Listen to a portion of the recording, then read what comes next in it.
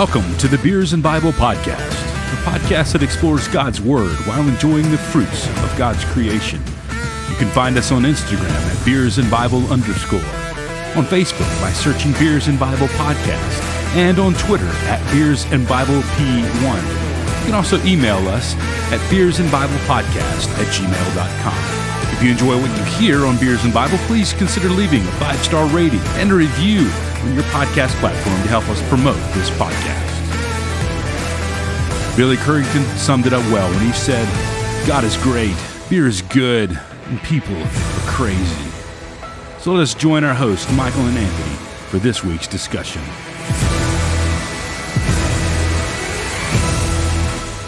Welcome to episode number 113 of the Beers and Bible Podcast. I am Anthony. And I am Michael. And we are glad to be drinking some beer tonight and talking about the Bible tonight. And I guess that's all we're going to do. I mean, that's pretty much what we do every week. So yeah, that's the standard protocol. Might as well stick with the formula. Yeah. I have a new glass tonight. I have my Georgia National Champion glass.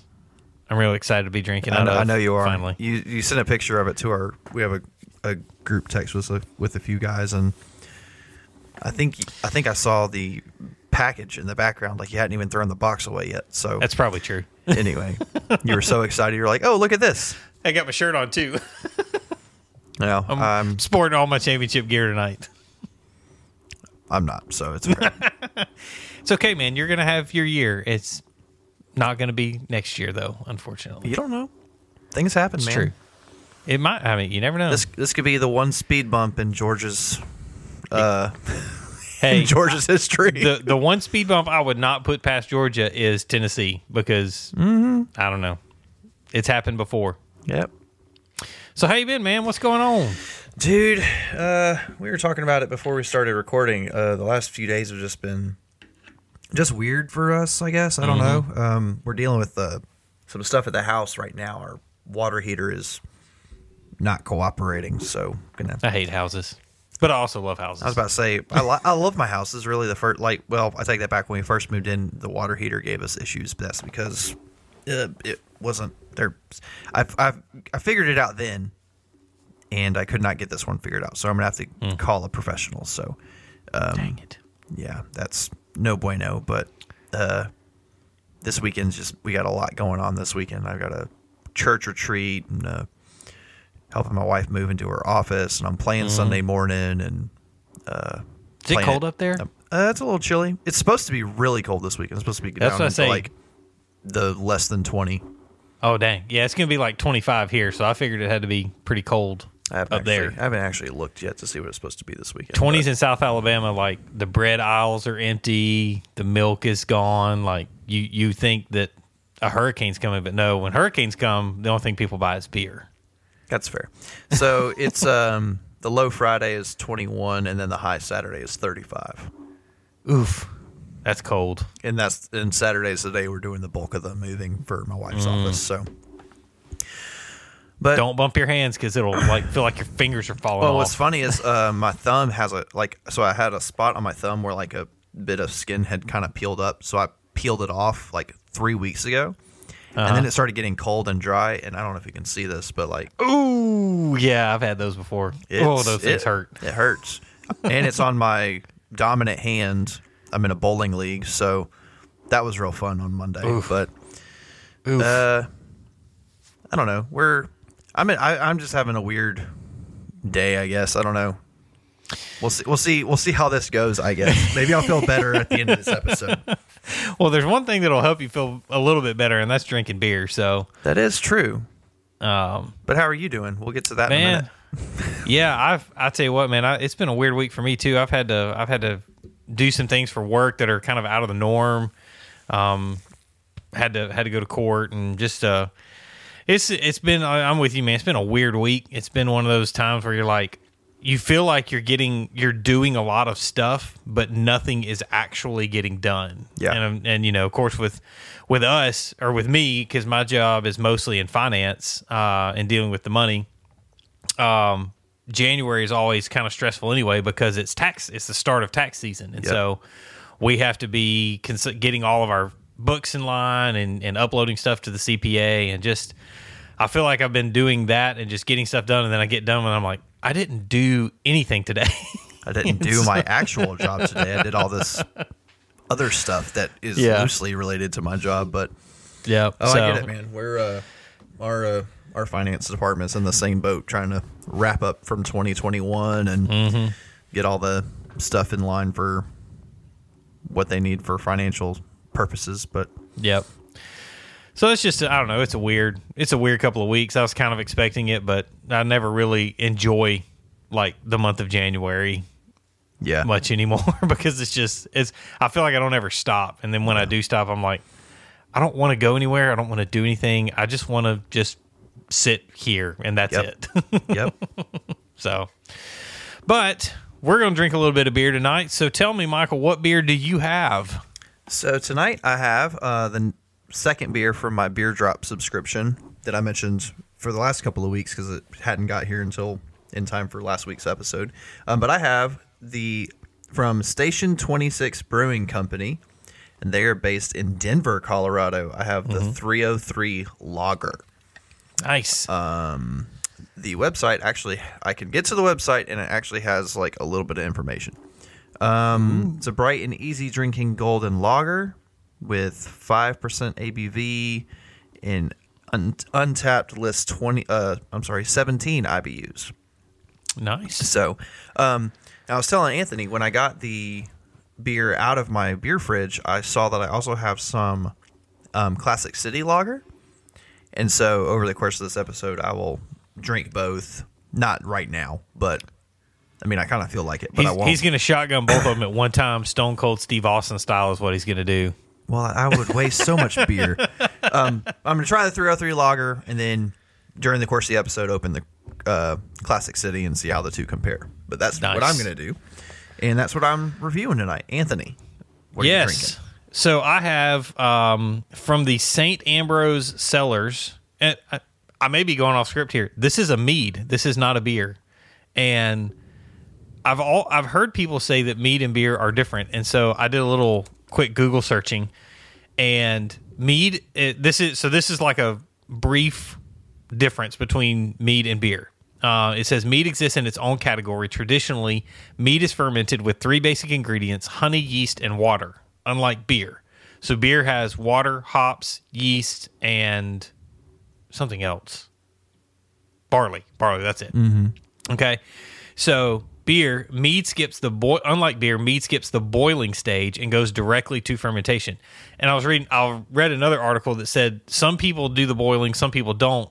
And the people who don't say that it takes away from the sweetness of the honey when you dilute and boil the water and honey together. So that's why they skip the boiling process and go straight to the fermenting process. So I've got a mead tonight, and it's called the John Lemon Honey and Lemon Draft. And the description on the website from St. Ambrose says, lemonade for grown-ups, smooth, sweet star thistle honey and zesty fresh lemon make this draft mead the ultimate summer afternoon relaxation. So I'm hoping this is going to... I don't know that I've ever had mead, and I don't know the taste difference between mead and beer. I've always heard they're kind of similar, which is why people get them confused. But I like lemon things, and I like beer, so we'll see if mead's is close enough to let me like it. I wonder how it'll compare to the Rodler. I thought about that. And the one like there was flavor the one profile, I had last it might like the texture and stuff may be a little different because it uses honey. Yeah, honey and lemon. It comes in at 6% ABV, and if you're worried about this, it is gluten free. It sounds like a cough drop, like a honey lemon cough drop. Yeah. All right. So here we go. Here's the ingredients: water, honey, lemon concentrate, lemon juice, lemon extract, potassium, big word, and potassium sobrate to preserve freshness. So there you go. Not a whole lot in it, but we should drink them and find out if they're any good. Let's go. So let's do this. Here we go. 3, 2, 1, crack. Yours did not make any sound. It did a little. It wasn't quite as poppy as most beers are. This smells exactly like a beer, and it looks like water. I don't know how I feel about this. Mine smells like a lager. Looks like a lager.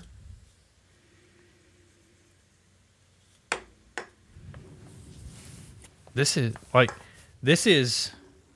okay. It's got a little bit of color to it, but this is you can't see it, but like this is almost as clear as water. This is crazy. Well, there's only one way to find out how good they are, and that's to turn them up. Let's go. Let's drink them.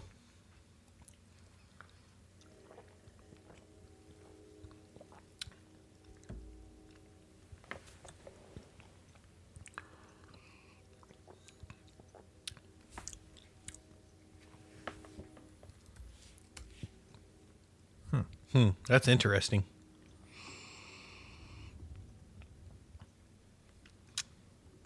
How's your lager? It's pretty good. Is it typical? There's something different about it. It's really bready. Bready, huh? Mm-hmm. Like when I first opened it and smelled it, and then as I'm tasting it, like it tastes like the bread from like the peanut butter jelly beers that we've had. Oh, okay. Like it's very, I guess that would maybe be yeast forward. Untapped, talking about the 303 lager. It's an American light lager, crisp and refreshing, brewed with 100% malt and a touch of sapphire hops. Okay. Let's see here. There's not a whole lot about what they actually have it 7%. Untapped has mine at 7%. The can says 6%, so I'm gonna go with what the can says. This is weird. I don't know how I feel about mead now. If this is what mead is, I don't know how I feel about mead. Well, why don't you go? Because yours is a little more unique. Yep. Mine's not going to be, there's not going to be much to talk about mine. So it's definitely got lemon and honey flavor for sure. I can taste that. So the flavor, I guess, is there. It's not exactly what I would like. I mean, I guess it's just not to my preference. Mm-hmm. But it's like, okay, if Sprite had honey in it and was somehow fermented, I feel like that's what this is. It's like fermented honey Sprite. Okay. And it's got the consistency of Sprite. It almost I feel like I should go put ice in this because it feels like a soda. So I don't know. This is my first experience with mead, and so I'm not really sure what I can expect. But if this is what mead is, then I can tell you I'm not going to be a big fan of mead. The flavor is okay. Again, the texture is like drinking Coke or a soda of some type. When you're in the South, everything is Coke. So, I mean, it doesn't really do much for me. So I'm gonna have to give this 3 Luthers. Because it's just. I honestly thought you were going I'm glad lower. there's only one. I honestly thought you were maybe going to go lower. It's the thought crossed my mind. It's just, I don't know. I didn't want to go into the Kalick range. Yeah. But it's just, I don't know. It feels like this should be a Coke, is what it feels like. Not a beer of some type. Well, it isn't beer, it's mead. It's mead, yes. But I feel like people who are mead heads would be very quick to point that out to you. Be like, it's not beer, you knucklehead. That's true. That's why it doesn't taste like beer. But now that you've described mead, I don't think I want to try it. Yeah, that's what I'm like. If this is what mead is, I don't know that I ever want to try a mead again. So maybe I'll have one more to see. Maybe you got to find like a good mead. Maybe. I don't know. Or maybe there's no such thing as a good mead. Maybe. So there you go. Three Luthers, 3 lagers, 3 Luthers on the John Lemon. Mm-hmm. The lemon flavor is good. I mean, it tastes like Sprite to me, so I guess that's lemon lime-ish or whatever. Sprite with honey in it. So how's the 303 lager treating you? So the 303 is really good. It's very crisp. It's really light. It's very bready, like I said. Mm-hmm. I could see this being a like summertime, sitting on the porch or sitting at the lake, throwing a 6-pack in the cooler to go down to the beach kind of deal. Mm-hmm. Enjoy it with, a good dinner. But nothing really puts it up over the top. Yeah. Like as far as, it's not a 5, but it's not a 3. I'm going to land at 4 Luthers on this one. Okay. Yeah, it's really good. And looking back, comparing the 303 lager compares really well with the Classic City, I think. I'll compare them more side by side here in a little bit when I crack open the Classic City.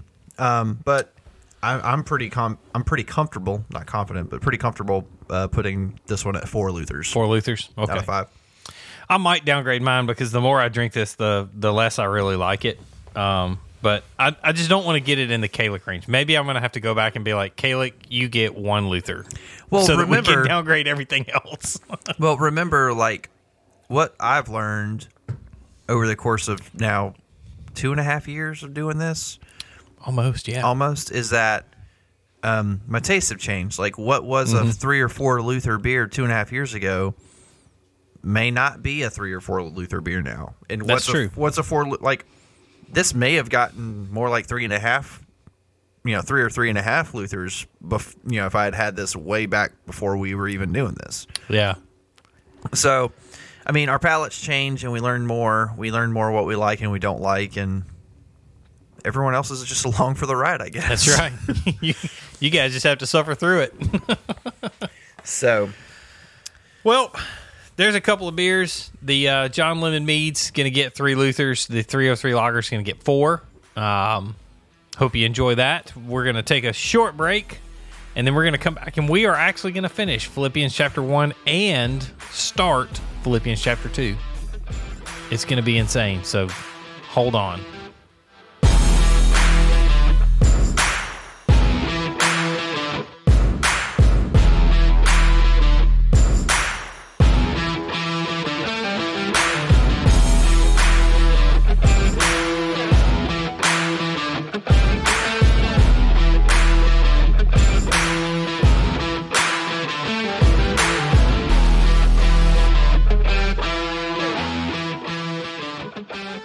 welcome back.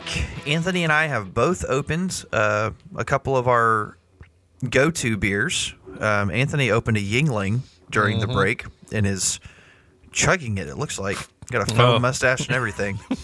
And like I said, I've opened a Classic City Lager from Creature Comforts, and I'm going to see how it compares to the 303 Lager from Station 26. But in the meantime, we're going to continue our study in Philippians. And like Anthony said, we are actually going to finish chapter 1 tonight, and we're going to start. This is really ambitious of us, I think, given how long sometimes our things go. But we're going to actually read the final 4 verses of Philippians chapter 1, and we're going to pick up and read the first 4 verses of chapter 2. So if you have your copy of God's Word, either in book or on your phone or on a screen, whatever, get to Philippians chapter 1, and I'm going to start reading in verse 27. I'm reading from the Holman Christian Standard, and we're going to go through chapter 2, verse 4, and here's what the Word says. And remember, this is Paul writing.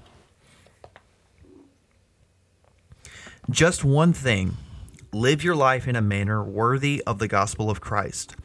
Then, whether I come and see you or am absent, I will hear about you, that you are standing firm in one spirit, with one mind, working side by side for the faith that comes from the gospel, not being frightened in any way by your opponents. This is a sign of destruction for them, This is a sign of destruction for them, but of your deliverance, and this is from God. For it has been given to you on Christ's behalf, not only to believe in him, but also to suffer for him, having the same struggle that you saw I had, and now hear that I have. And now in chapter 2. If then there is any encouragement in Christ, if any consolation of love, if any fellowship with the Spirit, if any affection and mercy, fulfill my joy by thinking the same way, having the same love, sharing the same feelings, focusing on one goal.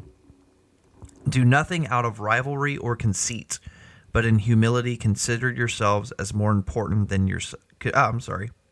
Having a hard time. Do nothing out of rivalry or conceit, but in humility consider others as more important than yourselves. Everyone should look out, not only for his own interests, but also for the interests of others. Paul's going to lay it down right here. That's all he does, really. Paul is basically one mic drop after another. The reason that we're kind of we're going to tackle, I'm not going to say try, we're going to tackle all these verses is because this is two sections of one thought. Mm-hmm. Okay.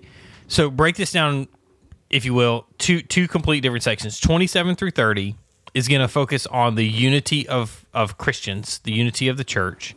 Mm-hmm. And then 1 through 4 is going to be an exhortation of that unity into Christian service. Okay. And then I've kind of alluded to it a little bit, but then we're going to get verses 5 through 11 that we're going to do next week are I guess you could say the pinnacle, the climax of everything that he's talking about right here, which is you need to imitate Christ is really where next week is going to go. We're going to talk about Christ. The 5 through 11 is probably one of the most popular passages in all of Philippians, other than possibly 4:13.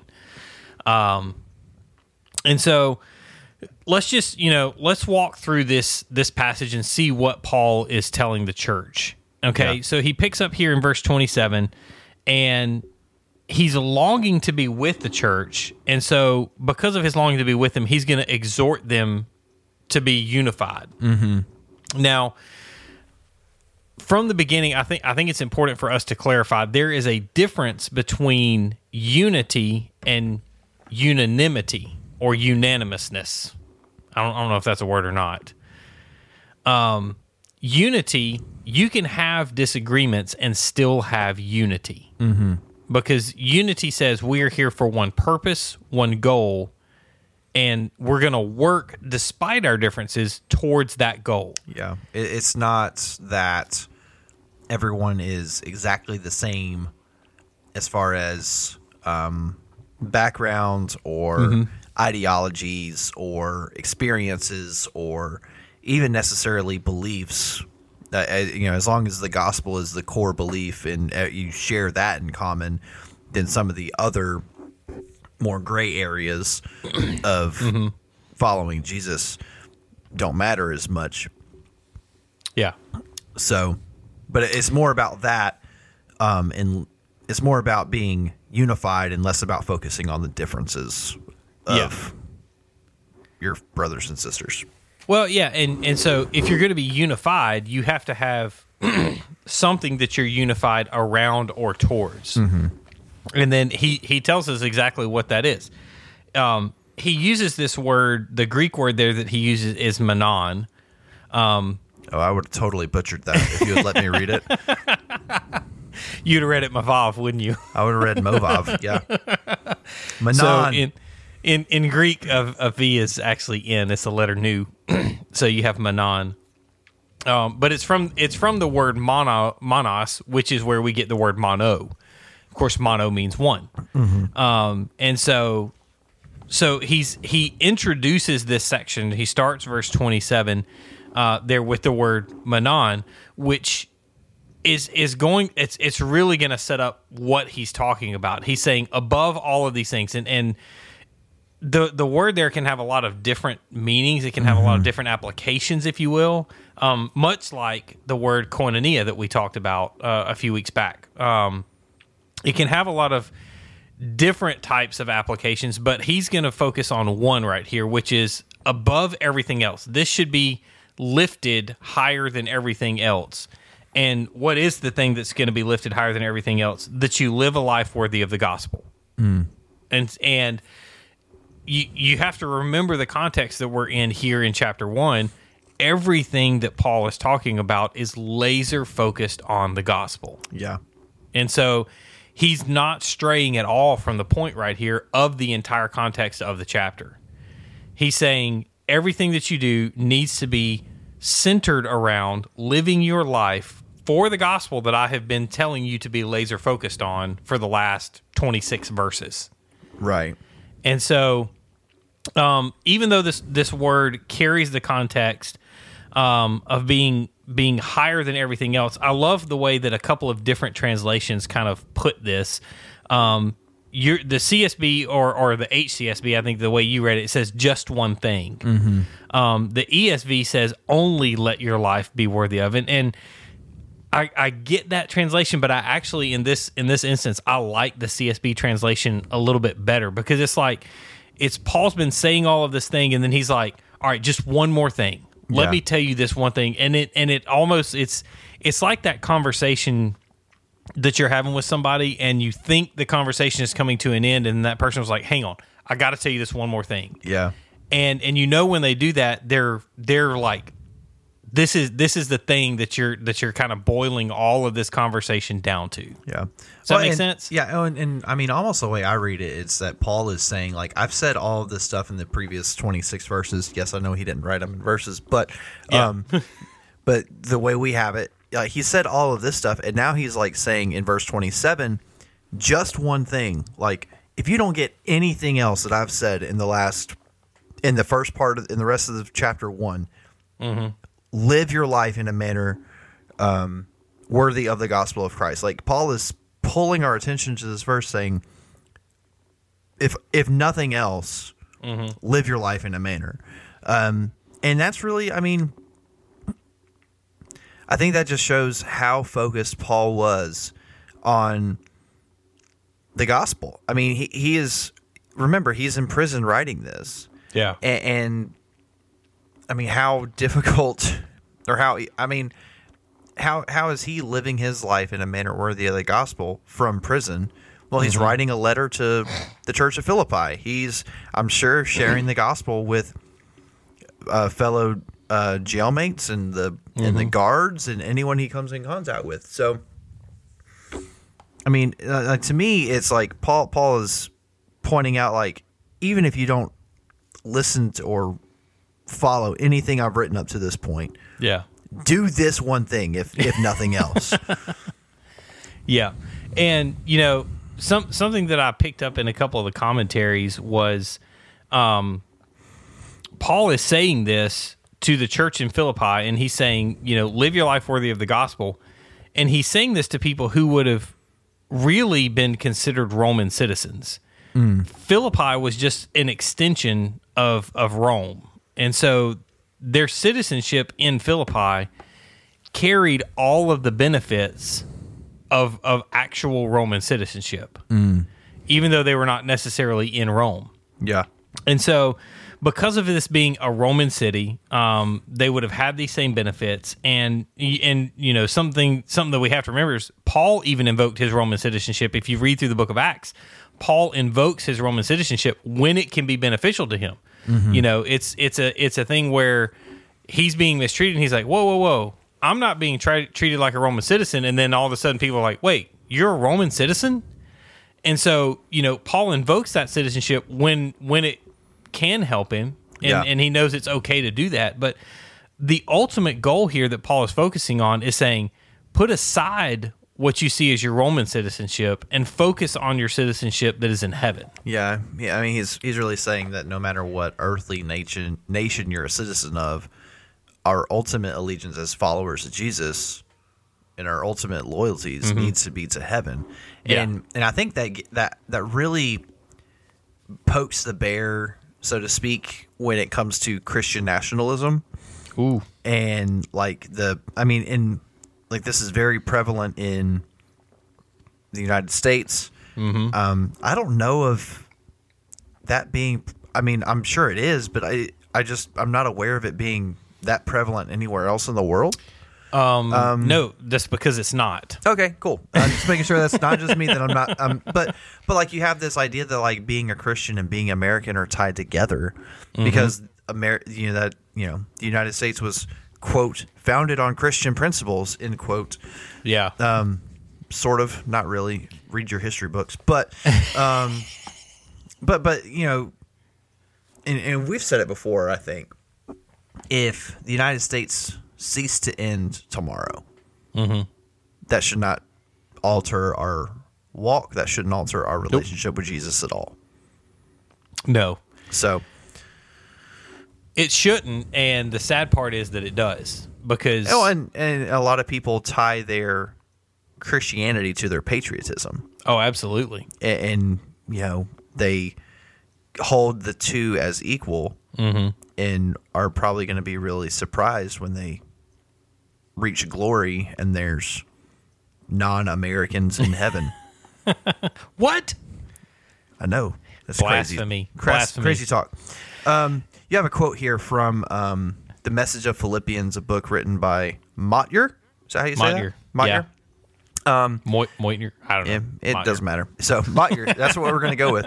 So, but in The Message of Philippians, he wrote that grace has made them citizens of a heavenly city. In their far-off lands, they are the heavenly homeland in miniature. Heaven's laws are their laws, and their privileges its privileges. The life worthy of the gospel is an inescapable obligation. It is the essence of the homeland where the lamb standing, as though it had been slain, forms the focal point of all life. And as believers, as followers of Jesus, as future residents of heaven, like, this needs to be our focus. Like yes, you can be patriotic to your country, and like Anthony and I think we would both say, like, we're very patriotic people, like, when it comes to like the United States of America. But at the end of the day, our allegiance is not to this country. Our allegiance is not to even our states or our counties or our cities. And yes, we want to see those places change for the gospel, but ultimately our final allegiance is to heaven and the kingdom of heaven, and seeing the message of the gospel taken to as many people as possible, so that heaven can grow and there can be as many people in heaven as possible. Yeah. If we're actually living as citizens of heaven, then those around us will see Christ in us, and our cities and our counties will necessarily change. Yeah. Because if we're not, if they don't, then we're not going to change anything. Yeah. And if they don't, then we need to seriously look inwardly and talk with ourselves about if we're actually representing Christ or not. You know, if we're supposed to be outposts of the kingdom of heaven here on earth, then do you look more like the word just left me. Oh my gosh. What do you call a thing in a foreign country? Embassy. Embassy, yeah. I was like, there's a word for this, and I kept wanting to say dictatorship. I was like, that's not right at all. That's not even close. Not even close. An embassy. If we don't look like embassies of heaven, then we're not representing Christ. You know an embassy when you see it. There's plaques, there's flags, there's everything that you know. I mean, even the architecture in a lot of these embassies will be representative of that country's architecture. Yeah. And so if we're not representing Christ, then people will not know it, and they will not be changed. They will not recognize Christ in us. Yeah, it should be obvious who your allegiance is to. Yes, it should. So when people notice that, when we're operating in that spirit of unity that verse 27b talks about, then the world is going to take notice, and they're going to see a unified church, and this unified church is going to point to something. And I love in verse 28, I think it's verse 28, let me look. And do not be frightened when you're striving with the mind. Do not be frightened about anything of your opponents. This is a clear sign of their destruction. You know, one of the most popular verses in all of Scripture is John 3:16. And, you know, for God so loved the world that he gave his only begotten Son, that whosoever believes in him will not perish but have eternal life. But if you keep reading in John chapter 3, and you get into verse 17 and 18, you get a little bit bigger picture of what's actually happening here. And so I'm going to pick up here in verse 17, and I'm going to say, and I'm going to read this right here. So for God so loved the world, we already know verse 16. Verse 17, for God did not send his Son into the world to condemn the world, but in order that the world might be saved through him. Whoever believes in him is not condemned, but whoever does not believe is condemned already. And I pointed that out because what we're seeing here in verse 28 is that we're not, as Christians, we're not supposed to be bringing condemnation. The condemnation has already been brought. And so we are supposed to be a light in the midst of that condemnation. And that is what being the church does, is it shines the light and says, you are already condemned. The way that Paul words it here, verse 28, he says, this is a clear sign of their destruction. And when the church is being the church, it will necessarily shine the light on the already present condemnation. That's what light does. Yeah. That's not something to be scared of. It's not something to shy away from. But it is to recognize that we are not bringing the condemnation. We are only shining the light on the condemnation and saying, come out of this condemnation. There is therefore now no condemnation for those who are in Christ Jesus. Right. And so it's important to notice that distinction right there, that when the church is unified, when the church is living the gospel, it is going to shine a light, and that light is going to point out the destruction or the condemnation of the world around you. But the purpose of shining that light on that destruction and that condemnation is to call those people to repentance and to faith and salvation in Jesus Christ. So Paul is actually paralleling verse 28 here to another passage he wrote in Corinthians, in 1 Corinthians 1:18.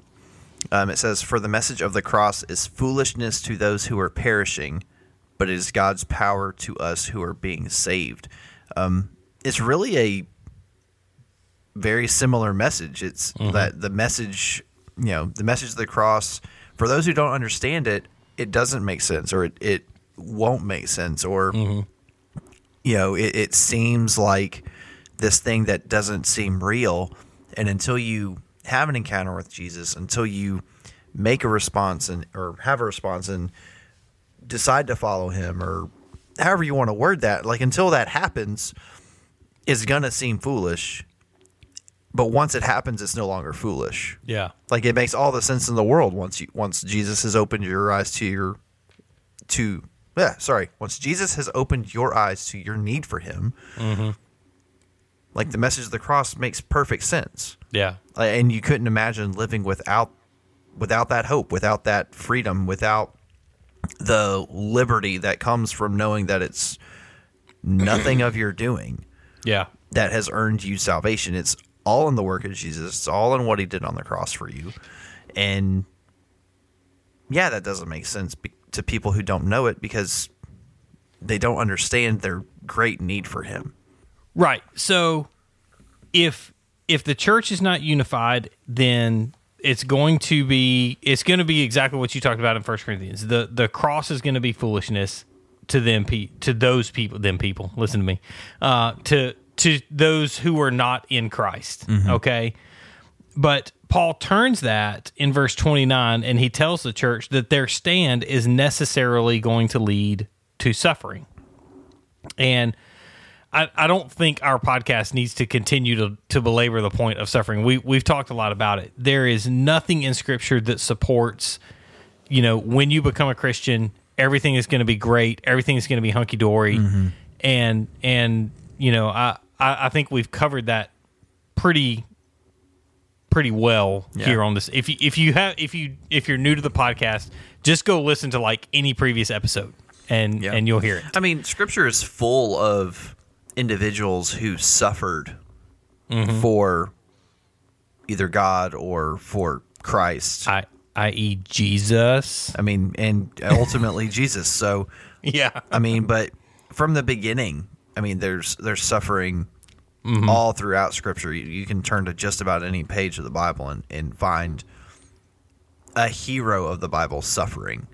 Yeah, for some reason, whether it was brought on by God or by a decision they made on their own. But just following Jesus or knowing who he is or living for him doesn't mean we're impervious to suffering. And you're right. We've talked about that. But, I mean, the good news is ultimately we know we're victorious. We know what the end of the story is. The process to get there is not an easy one. Like, no. I'm not even going to say might not be an easy one. I'm going to say is not an easy one. Because life is hard. And yeah, if it is an easy one, then you might want to check the gospel that you're proposing that you believe in. Yeah. Because I don't think you can point. I may be wrong. I've only read the Bible through about 10 or 12 times total. And so I may be wrong in this, but I don't know of a single story that you can point to in the entire Bible where the person is from birth to death or whatever, there are time periods of blessings, but every single person in Scripture experiences trials, tribulations, and suffering at some point in their life. Period. Yep. End of story. And so to propose that becoming a Christian means your life is going to be grand and wonderful is completely contradictory to everything that Scripture teaches. Yeah. One of the examples I think of a lot, and I know we're sitting here maybe longer than we should, but I feel like I need to say this. Say it. But one of the examples I think about a lot is David. Yeah. He's a guy who is described as a man after God's own heart. But look at the suffering he went through because of his actions. Yeah. But God still, I mean, it's still written in Scripture that David was a man after God's own heart. So despite his actions, despite the stupid, idiotic, moronic things that guy did, God still chose to include him as a hero of the faith and as as one that he describes as a man after his own heart. And I think that's a beautiful picture. It's like, even though, we all do stupid things, we all sin, we all choose to sin when we shouldn't, but God can still use us and God can still redeem all of that. Yeah. It doesn't matter what you've done or where you've come from. God can use your story for his glory, period. And it's as simple as that. Yeah. God can use your story for his glory. And once we actually believe that, then we can do what Paul tells us we should be doing in chapter 2, verses 1 through 4, which is serving other people. Yeah. Because at that point, we're not worried about what somebody might say or what people think or what this person said or that person believes about us, because the only thing that matters to us at that point is what Scripture says about us and what God says about us. Yeah. And Paul turns in chapter 2, and he starts to exhort the Philippian church. And he calls them into service, is what he does. And he's saying, because you're focused on the gospel, because you're prepared for suffering, because of all these things that I've just laid out for you in Scripture, this is where you're going to go. And he talks about this service, and he's built around this unity that he's been talking about in verses 27 through 30. And he's going to use 4 statements to kind of set up and classify what this service is going to look like. Yeah. Or what this service is going to, I guess you could say, be founded on. Yeah. So what are these 4, I like to call them if-any clauses. What are these 4 if-any clauses? So Paul writes, if any encouragement in Christ, if any consolation of love, if any fellowship with the Spirit, and if any affection of mercy. And remember, we kind of talked about unity at the end of chapter 1. The real purpose behind these phrases is to help the church build unity and to get on common ground if they're not already there. And at the end of the day, the result of these statements, of these if any statements, will be the congregation thinking in the same way, or having the same love, or being united in spirit, or being intent on one purpose.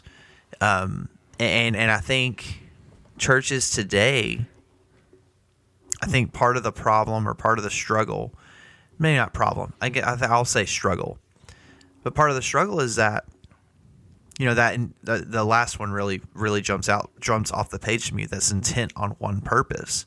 I feel like there's so many things that happen in a church that it can be really hard to define what the church's purpose is. Yeah. Not the main, not Big C church, but I'm talking about like the local church, what the individual church's purpose is for a season, or for what they're claiming their long-term goals to be. Yeah. It's funny because and Michael and I have done our fair share of picking on local churches. And I think it's important to state that we, both of us, love the local church. Yeah. And at the point where we criticize or we say something that is critical of a local church, it is for the purpose of building up. Okay? And I want you to understand our hearts here. We will criticize the local church because we feel like the local church can do better than they're doing. And we want to use that as a way to say, here's something that I see that I think is off base of Scripture, and here's where I believe that the local church can do it better. And this is one of those things. When we talk about a church being intent on one purpose, this is not about a church having a mission statement and a, values, goals, measures, whatever you want to call them. This is about a church focusing on the gospel of Jesus Christ. And I think I've seen a lot of churches, I know I have personally seen a lot of churches get into this. We've got to have this like branded story or branded kind of thing that we push, and it just comes off as inauthentic in so many cases. It's a very like business type structure. Like yes. Like think about like a lot of businesses have those things you talked about. And we begin to blur the line with the church when it becomes like it's a corporation, yeah, and not a community of believers. Yeah, I mean, I'll be perfectly clear. The mission of the church is to spread the gospel of Jesus Christ, period. End of story. You don't need anything else past that. And so if your church is trying to come up with this like guided mission statement that says we're going to do this one specific thing, guess what? You don't need it. Mm-hmm. Okay? You're zeroing in on things that you don't need, and you're getting distracted. Yeah. As a church. Mm-hmm. And so it's and I say that as an encouragement. Please, churches, if you're in the process of this, I would ask of you, think about it critically and put it aside.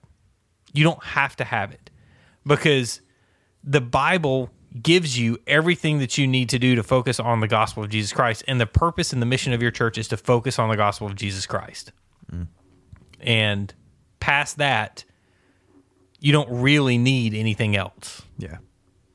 So that's a little diatribe there. That'll preach though. So let's wrap it up here. So verses 3 and 4, Paul lists these 2 negative attitudes that we need to eliminate, and then 1 positive attitude to cultivate, so that believers can be of one mind. I'm going to reread verses 3 and 4, just to refresh our memory here, because it's been like 40 minutes since we did that. So do nothing out of rivalry or conceit, but in humility consider others as more important than yourselves.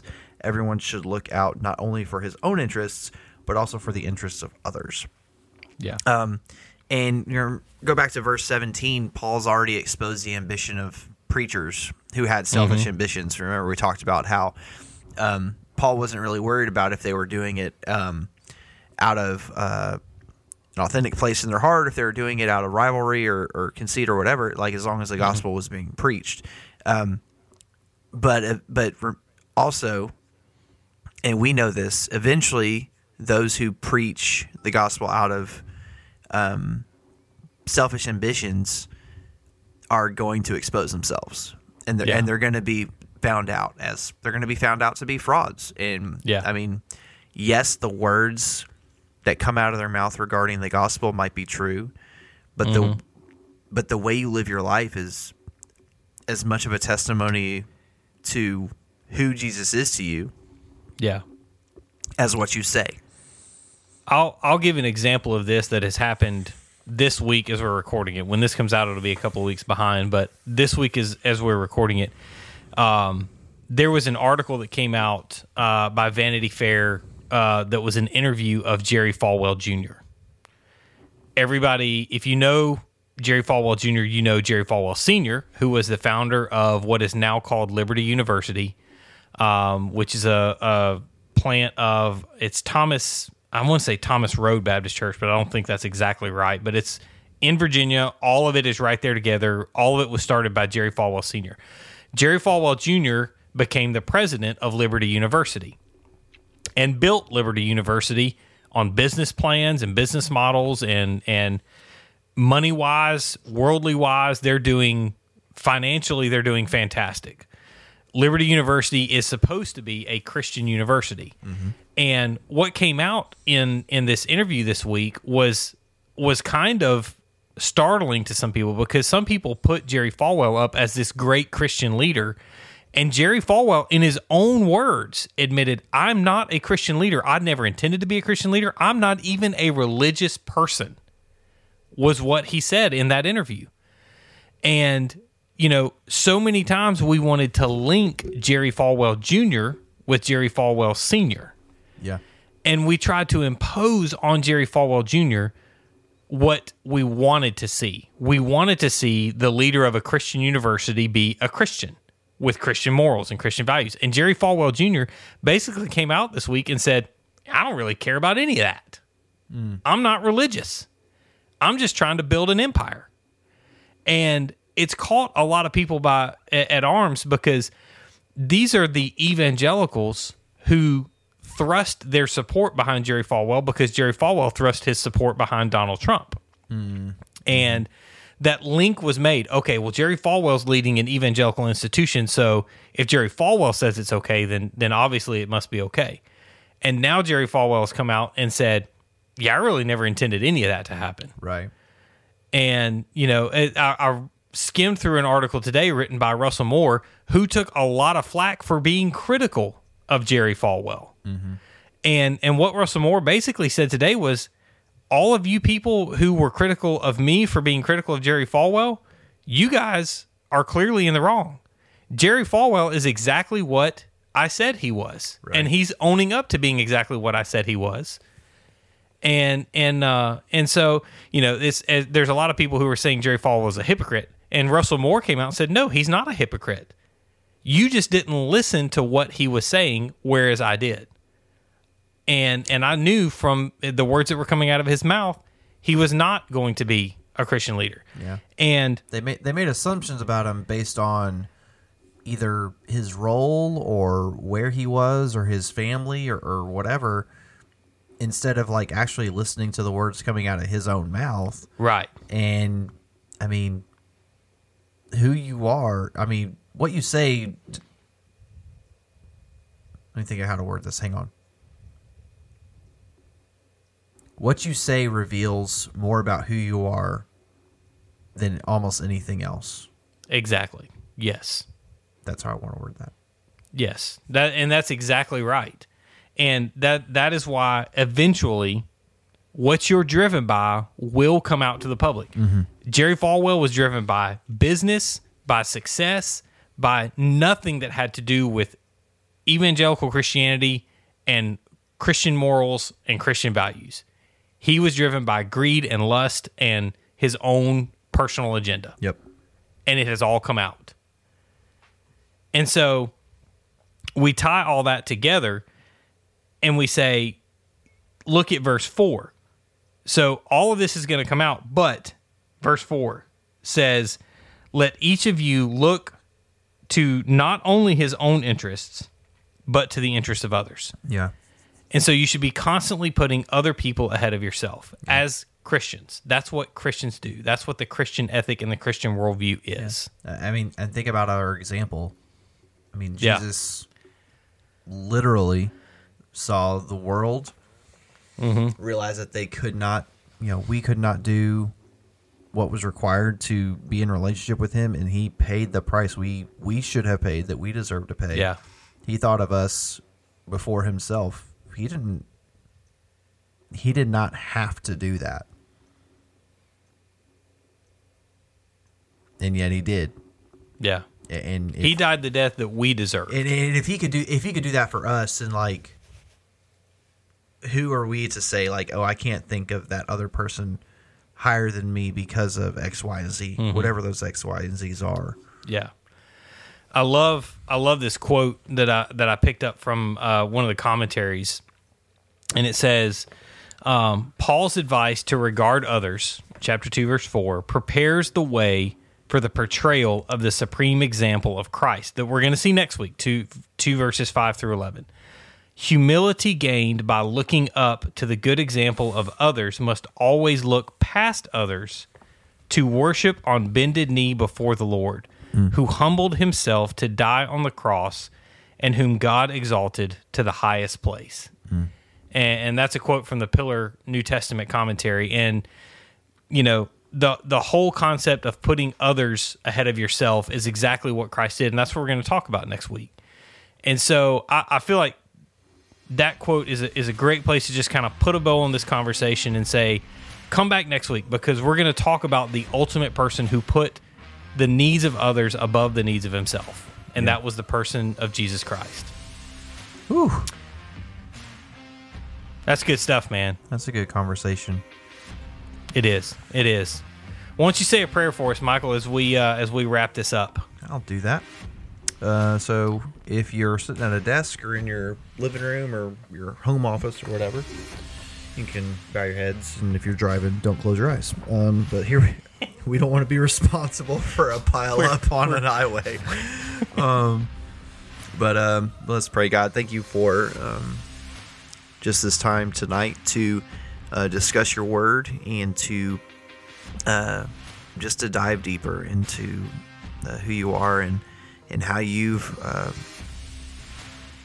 set up our walks with you to be. And God, I pray for everyone who's heard this episode tonight. I pray for Anthony and myself. I pray that you remind all of us to be unified with one goal in mind, and that's to spread the gospel as far as we can, God.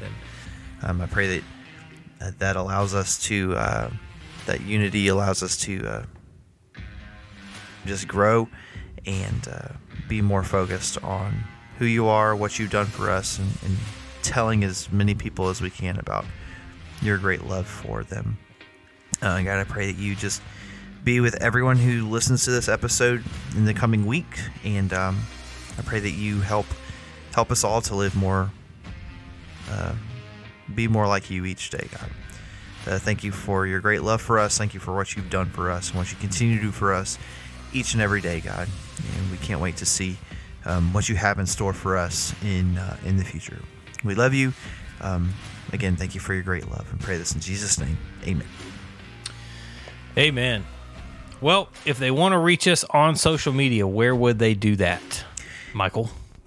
If you want to find the Beers and Bible podcast on social media, you can find us on Instagram at beersandbible_.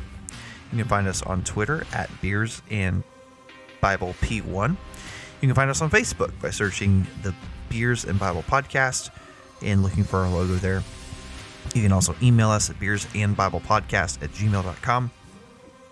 And finally, you can visit our website, beersandbiblepodcast.com, and pick up some B&B merch and represent your favorite Beers and Bible podcast. On any and all of the social media sites, you can send a message, and if you have any questions about anything we've discussed or anything you'd like for us to discuss in the future, we'd love to hear that. And also, if you have any beer reviews for us, or beers for us to review, we would love to get that from you, and we will do our best to track it down and then possibly give you a shout out on the podcast. There you go. So until next week, we hope your beer stays cold and your Bible stays open, and we will see you later. Peace out.